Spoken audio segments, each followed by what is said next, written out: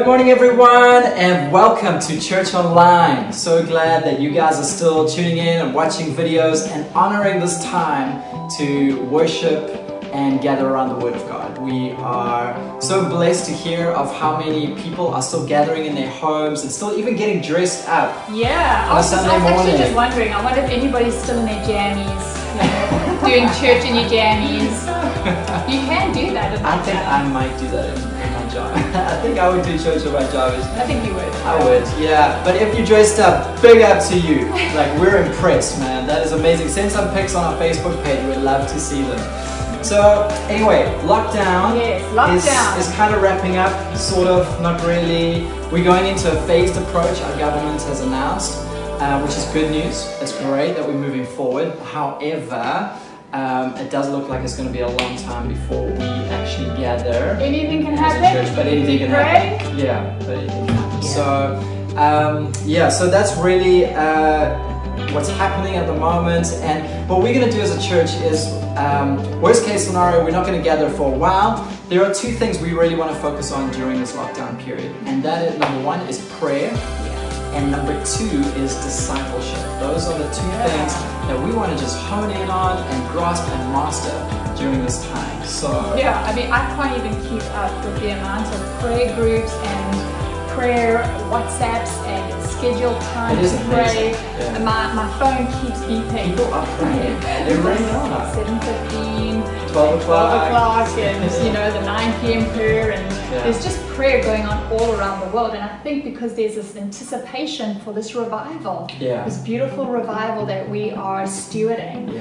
So prayer is critical in this time, and it's so encouraging to know that we're not praying alone, we're not praying in isolation. There is an army of prayer warriors who are rising up around the world, praying for the Spirit of God to be ushered into all areas of society. So we really believe God is setting the stage for revival, people. We really believe revival is coming. It's here. It's like it's in the air. And so, if anything, the one thing we need to do is just focus on prayer and really, master this thing while we've got the time to do it. I think another aspect is discipleship.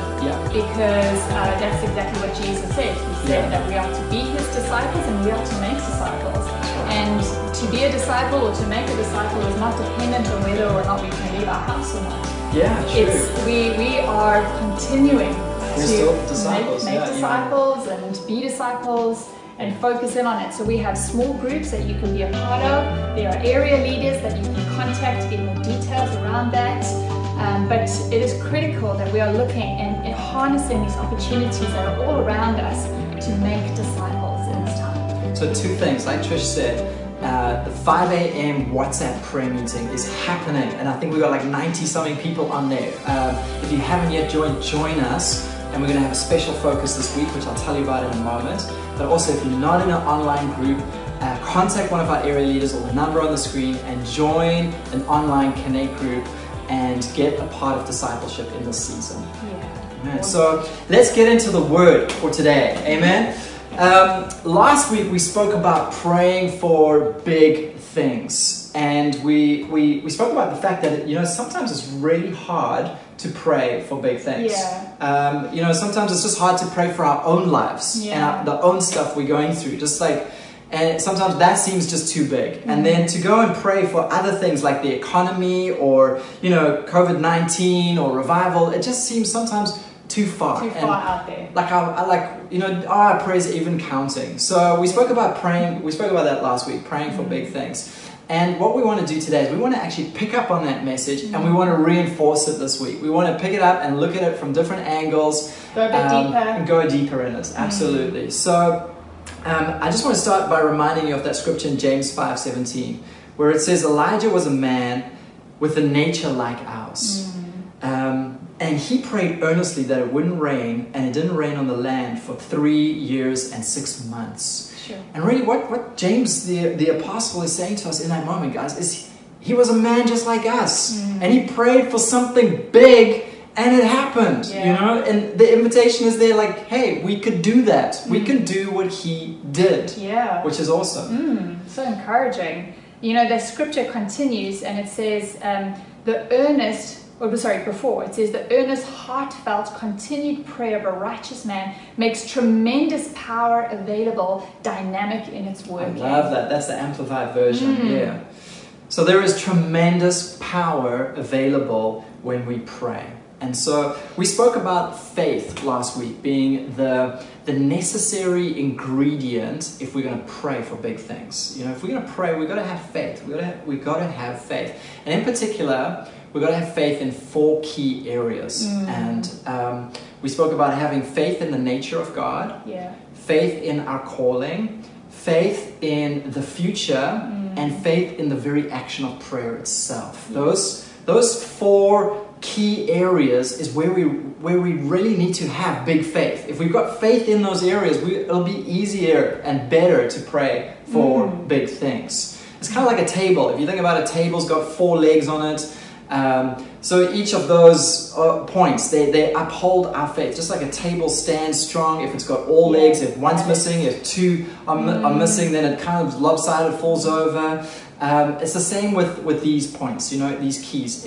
If we've got faith in those areas, we're going to have a solid faith. Yeah. Right? And you got encouragement this week, just how people have been so built up from the word that we brought last week. That their faith has just been raised to a whole new level, and their confidence in the power of prayer as they've taken those 4 aspects and applied them to greater measure in their lives. Yeah, it's been awesome to watch. So we're going to start off today. We're going to go into those 4 points again.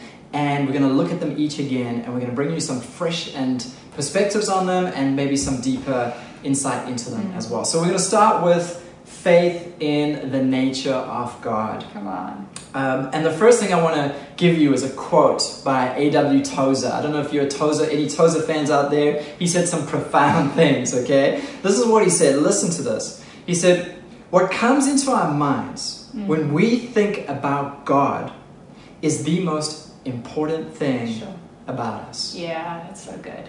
Isn't that incredible? That's so good. And so accurate and so true, isn't it? I mean, what comes into our minds when we think about God is the most important thing about us. Most important thing. I mean, if I had to ask you to close your eyes and I had to think about what I'm going to say, and then I say the word God while your eyes are closed, whatever comes to mind in that moment, and whatever emotions are attached to that, is the most important thing about you.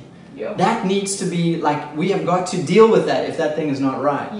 Why? Well, because you can never rise above the image or the picture that you carry of God. You know, if your picture of God is one where He's distant, He's uncaring, He doesn't really notice you, He's not really thinking about you, then you're going to find it really hard to approach Him in prayer and have faith that He's going to help you with your life and with things going on in your life. And not only just your life, but everything else you're going to pray for. So your picture of God is the most important thing. And we've got to have faith in the true nature of God. And something I noticed this week was in the parable of the talents.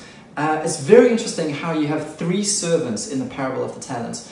And the first 2 take what was given to them and they multiply it. But the 3rd one doesn't. And the reason, I don't know if you've ever noticed this, but the reason why the 3rd one buried his talent was because he had a picture of his master that he believed his master was hard. It says this in Matthew 25. It says this, verse 24. "He who had received 1 talent also came forward, saying, 'Master, I knew you to be a harsh and hard man, reaping where you did not sow, and gathering where you had not winnowed the grain.'" So the reason why this guy buried his talent was because he had an image of his master being hard and harsh, and it put this fear in him, it put this like trepidation, and so he didn't multiply what was given to him. And I think that's what so many people do with prayer, is they bury the talent, the gift, the thing that God has given to us. They bury it because their picture of who God is not accurate. They are afraid of God. They're scared of God. So they bury their prayer. So they bury it. They don't multiply. They don't reproduce after it. 1 Peter 3:15 says this. It says, sanctify the Lord God in your hearts. You know, what does that phrase mean? Sanctify the Lord in your hearts. Yeah. It doesn't say, notice what it doesn't say. It doesn't say sanctify the Lord. You know, we can't sanctify God. God is and was and always will be pure, holy, fully sanctified. But what it does say is sanctify the Lord in your hearts. You know, the image that you carry of God in your heart can sometimes become unsanctified. Not holy. Something that is incorrect. Something that is not what Scripture wants it to be. You know, and so he is who he is, but the picture that we carry in our hearts distorted of who he is can be distorted. And Peter was exhorting his congregation there, saying, sanctify the Lord in your hearts. Clean up the image of who God is. You know, make sure that that image that you carry of him is what Scripture says about him. And I think that's something that all of us need to do. So, you know, one person that I really admire in Scripture who has such a beautiful picture of God is David. I mean, like, you know, David, like, really believed in the goodness of God. And not just the goodness of God, but the goodness of God towards him. He didn't just believe in the mercy of God, but the mercy of God towards him. And you see this in the Psalms, you know, how he really believed God was for him, that God would defend him, that God would be his tower, that God was his shepherd, that God would provide for him, that God was taking care of him. In Psalm 139, he said this, he said, how precious are your thoughts about me, O God. They cannot be numbered. I can't even count them. Wow. So God, you know, David had this idea that God was thinking about him all the time. That he was like the apple of God's eye, that God just was in love with him, that, you know, and that's right. I think that's written in Scripture because it's God-breathed. It's breathed by the Spirit of God to try to help us to understand that that is God. That's who he is. That he's good, not only just good in general, but he's good to us. And then God would turn around and say that David is a man after my own heart. Yeah, exactly. So guys, we have to sanctify the Lord in our hearts and make sure the picture that we carry is the most important thing. You know, Trish said last week that if we're ever struggling with who God is, what we need to do is just look at Jesus. You said that. Yeah, sure. Because Jesus is an exact representation of who God is. If you see me, you've seen the Father. That's what he said. So a wonderful way to sanctify the Lord in our hearts is to read the Gospels.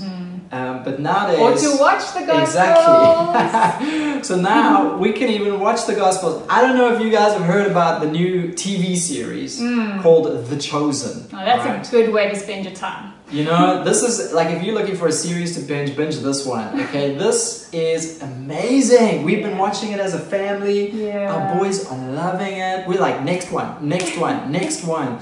It's really a fresh look at Jesus, and I have to say, I love it. Yeah, we're big fans. I love it. We're big fans. We highly recommend it. Please go get it. It's free. Get the app, whatever the whole thing is. Go Google it. Go search it. Get it because it's going to give you such a beautiful picture of Jesus. And when we're watching it, remember that's who God is to you as well. The second key is faith in our calling. And last week I shared a declaration about who God says that you are. And I hope that you have taken a moment to speak that over yourself, whether you stood in front of the mirror and declared it to yourself, but we did make it available. And I want to focus in on the last line there. It said, you are his workmanship, holy, justified, filled with authority, more than a conqueror. All things work together for your good, and you are free. And there's a key word I want to just draw out from that statement, and that is the word authority.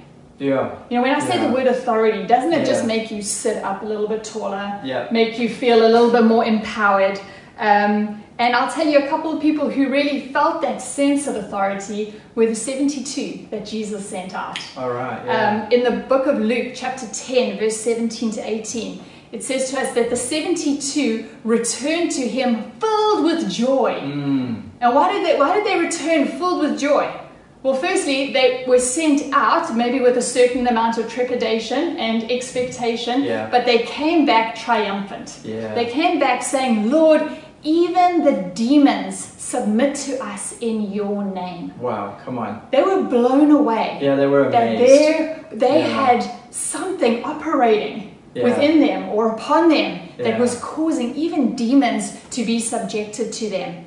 And Jesus' reply was this. He said, I saw Satan fall like lightning from heaven. Come on. Behold, I give you authority to trample over snakes and scorpions and all the power of the enemy, and nothing will by any means harm you. Come on. I mean, those are some really powerful words. Yeah. I give you authority over all the power of the enemy. Absolutely. Yeah. You know, it doesn't downplay the fact that the enemy has power. Sure. Or that the enemy is real. Yeah. You know, and I think we only need to look in the world around us to see that there is a very real enemy to mankind. Yeah. And that he is exercising power on a crazy level at the moment. Yeah. Whether that be through circumstances in your own life where you feel undermined, or you feel that you're living in lack of joy, lack of self-control, lack of peace, lack of provision, whether you see it in the bigger picture or what's going on with COVID-19 and just distortion of truth being hopping around, false information. You know, that's scripture tells us that the enemy is the father of lies and deceitfulness. So if we're not getting accurate information through news channels or through social media distribution, that's the power of the enemy at work. Yeah, it is. And we have to understand that we have authority over that. We have authority over things wherever we see it. Yeah. Wherever we see the power of the enemy having a go, trying to dominate, we have to rise up and understand that Jesus said, I have given you authority. Come on. And that authority is the word exousia. Did I say it right? I think you did. Okay. Exousia. I'm not exactly a major scholar in Greek. Okay, everybody say exousia. Exousia.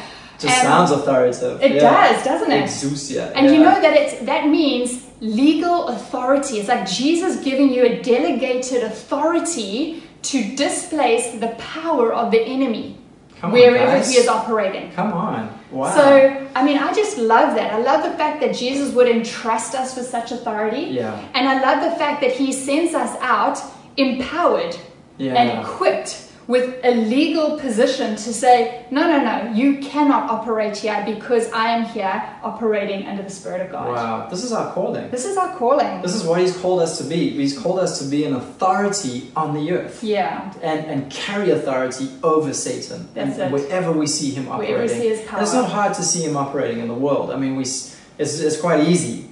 But sometimes, you know, as we look at the world, we can feel disempowered because it looks so big. It looks so big. His power looks big in the world. I mean, you think about what's going on in government or in various sectors of our city, and you can feel like, whoa, but it's not too truth. big. But it's not. It's not truth, because if you are in Christ, he has given you that authority. Wow. And he wants us to exercise it. And you know what? I think it's high time for us to go into our room, close the door, and get busy with prayer. Exercising our authority. Exercising our authority, because that's who we really are.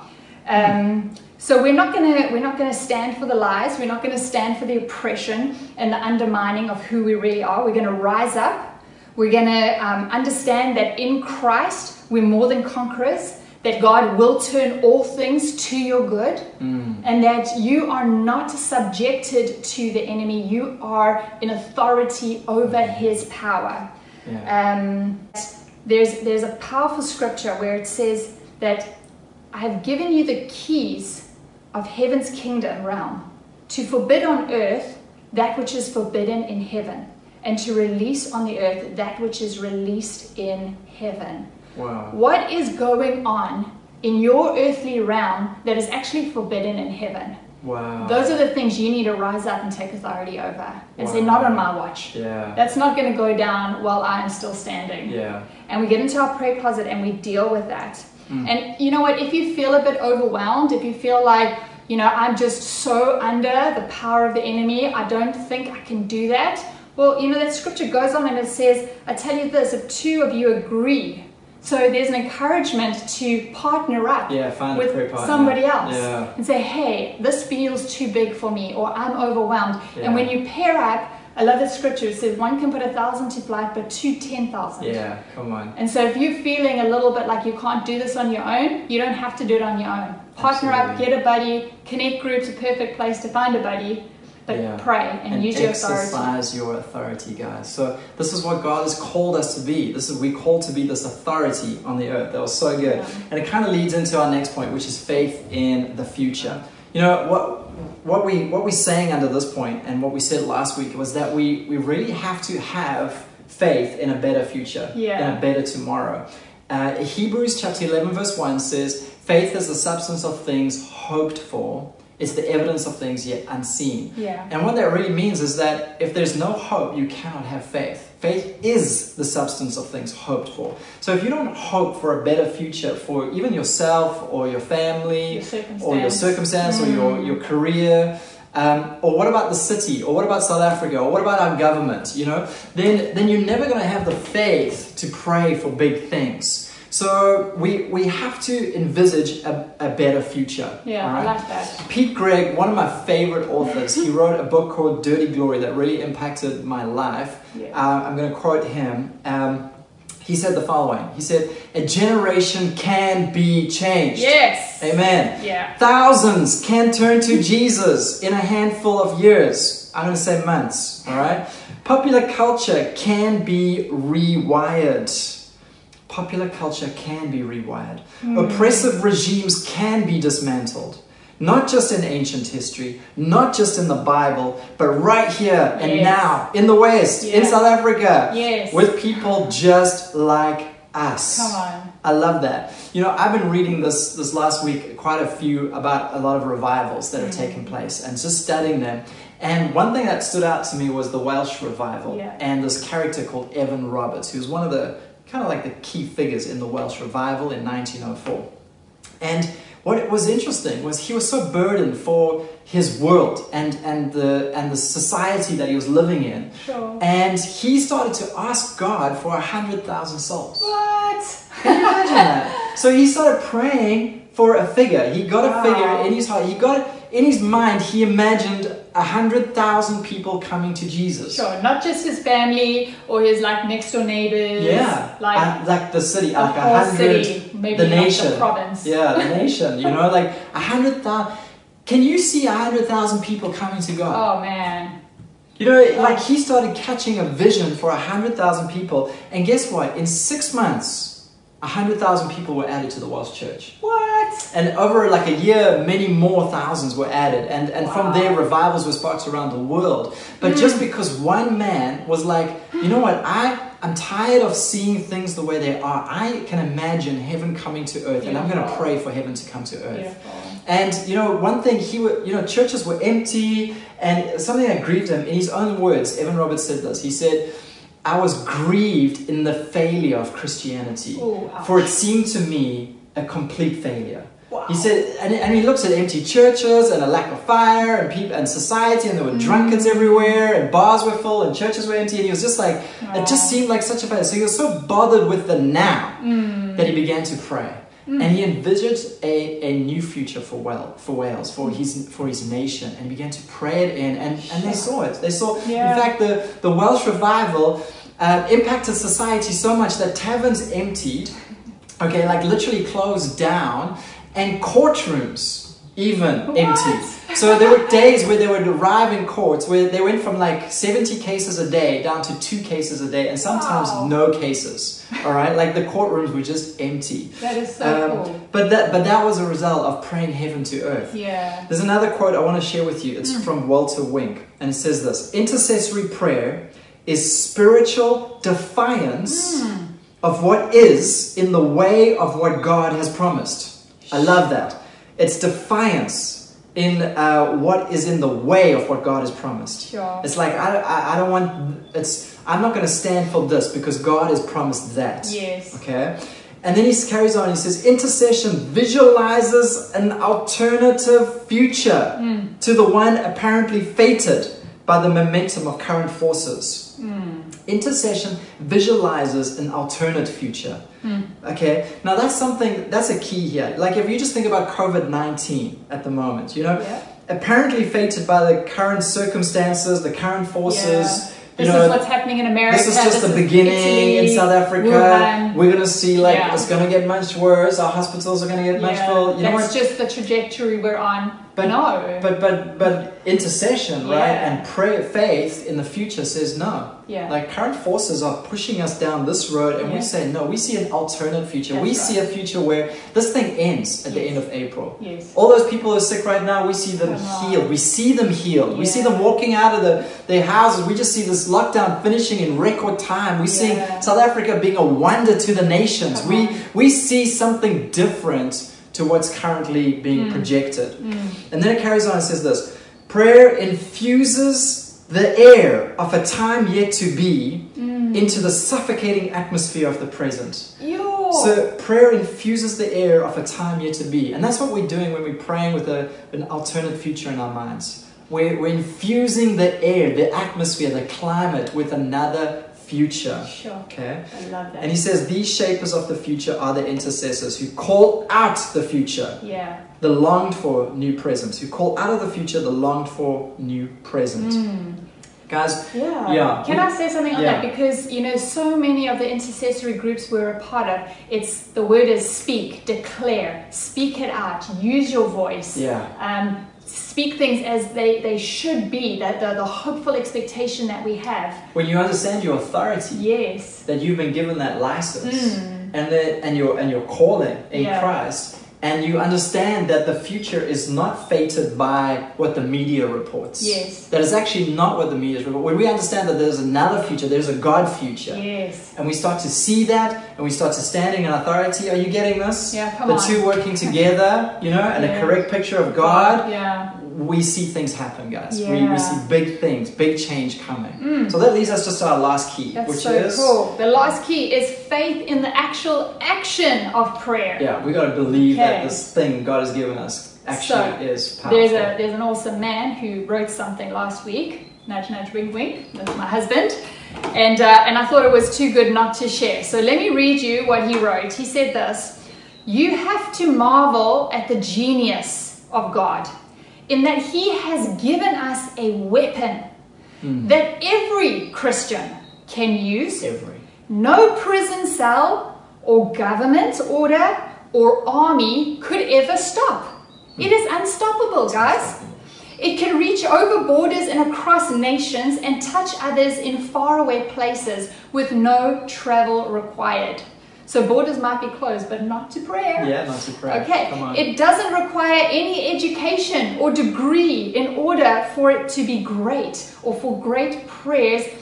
For great prayers are the result of great faith and heartfelt sincerity, and not titles, position, degrees, or accomplishments. It doesn't require a special building or a time, for it can be in your bed throughout the night watches, or under a tree in the middle of the day, or wherever you can bend your knee or bow your heart.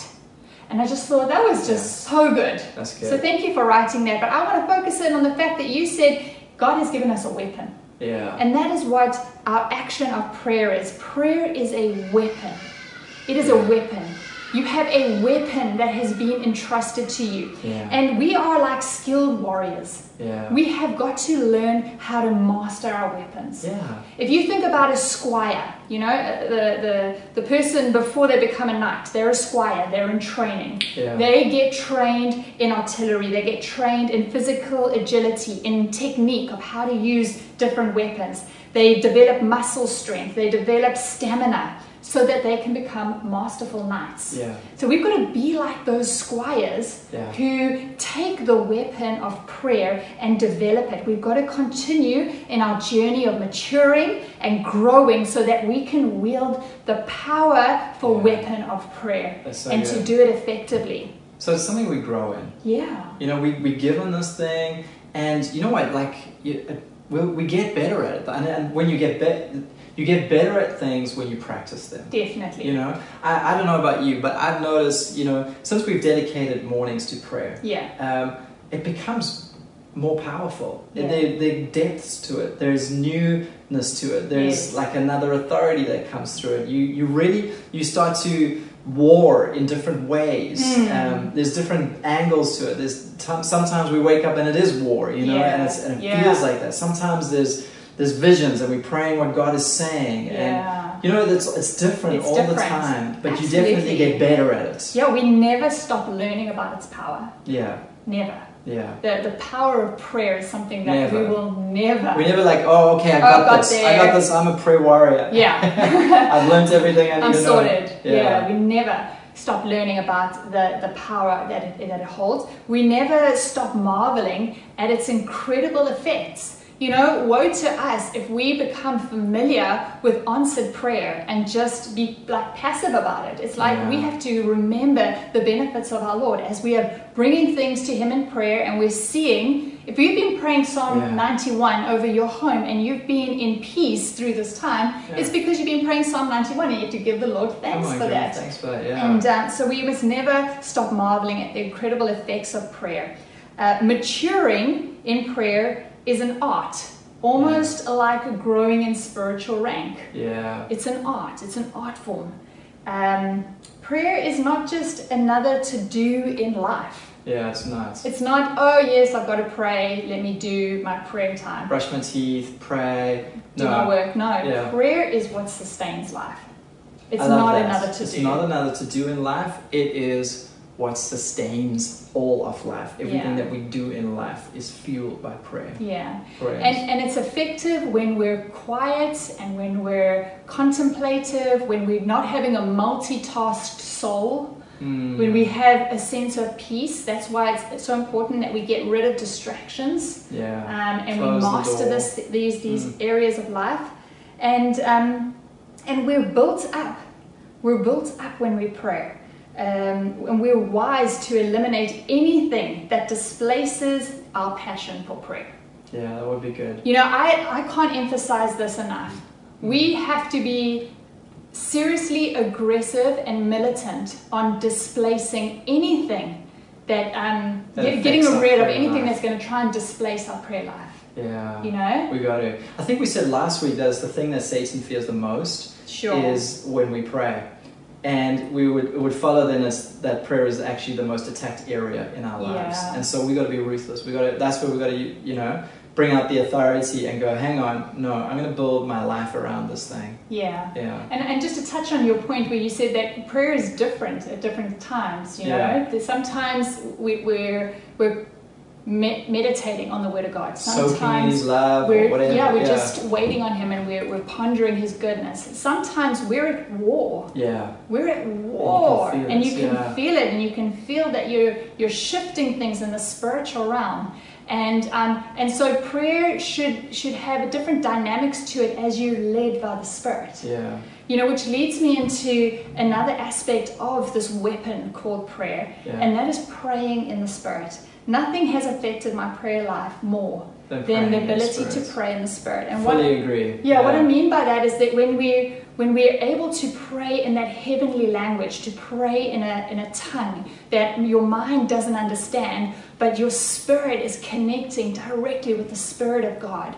And your mind's not profiting, but your spirit man's being built up. And I just think it is so critical that that praying in the Spirit is not, pushed aside in some people's minds as, oh, that's what like the kooky Christians do, or like the guys who are a bit weird, but that every single one of us understand that praying in a heavenly language, it's a gift that God gives us. And we should never quench the Holy Spirit, but we should embrace it, and we should, the times that we've baptized people in the Holy Spirit, and just to encourage them not to be tentative or to feel embarrassed, but just to break through in that freedom. And you see it as they break through that self-conscious resistance, and they start to speak in a new heavenly language, and they get built up and they get confident, and all of a sudden they're praying with more revelation and understanding and authority. And maybe we could even pray for people at the end of our time to be filled with the Holy Spirit. What a great gift, you know, praying in tongues, really it does. It builds, Paul said, your mind doesn't profit, but it builds up your spirit, man. Yeah. And you start to feel filled with the Spirit, and when you're filled with the Spirit, you can pray accurately. You can pray according to the way God wants you to pray in that time. So what a wonderful tool we have in that, and it's a weapon, not even a tool. Tool, weapon. Okay, we like that better. I like what I wrote here. Sorry, can I say I like it? Sure. When we pray in tongues, it's as if we are that knight who steps into his armor, picks up his weapons, and masterfully slays the dragon before him. Lovely. Yeah. That is good, babe. I like that. Yeah, I like it too. All right, guys, so that brings us to the end of what we wanted to share with you today. So remember, we're talking about the 4 key areas we've got to build our faith. Faith in the nature of God, faith in our calling, faith in a future, in a better tomorrow of heaven on earth, and faith in this powerful weapon that God has given us called prayer. Okay, that's where we're building our faith, because we're going to continue this week to pray for big things. Yeah. And the big thing that we're going to pray for this week, guys, is revival. Yeah, come on. We want to see revival. We want to see heaven touch Durban, people. I don't know about you, but I want to see hundreds of thousands of people getting saved, and churches full, and people coming to Jesus, and families getting touched, and the prostitutes getting saved, and the drug lords getting saved, and our government changing, and kingdom coming to Durban, man. It can be different. And it already is happening, right? And it is happening. You know, like God, you said, the kingdom revival is in the air. Yeah. It's all around us right now. The kingdom is coming, and it is already here. And it's revival is coming, and it is already here. It's already here. So this week we're going to focus on revival. So we're going to, in our WhatsApp prayer group at 5 a.m., we're going to be sending you stuff to help you pray for revival this week. We're really going to stand in the gap to see revival in our city, people. We're going to call it in. We're going to pray it. Because we're big faith now, we're going to pray for this big thing called revival. So join us if you haven't yet joined that. There is a small group discussion guide available for this word that we've been sharing with you. And it's also available on our WhatsApp line if you want it. We want to encourage you to get that, get into a small group, and start discussing this word that we have shared with somebody else. Yeah. You know, it's one thing just to listen to a word, but it's another thing. You know, I like to think of it like if you listen to a word, it comes like this far. You know, it's like in the head. You know, a little bit gets down. But when you start to discuss it with someone and apply it, it really sinks into your heart. It does. You know, it goes to another level. And so we don't want to be people who just hear the word. We want to be doers of the word. Okay, we want to be doers of the word. So please join an online group where you can take this discussion guide and discuss it with somebody and apply it in your life so we can all be doers of the word. Amen. Awesome. Amen.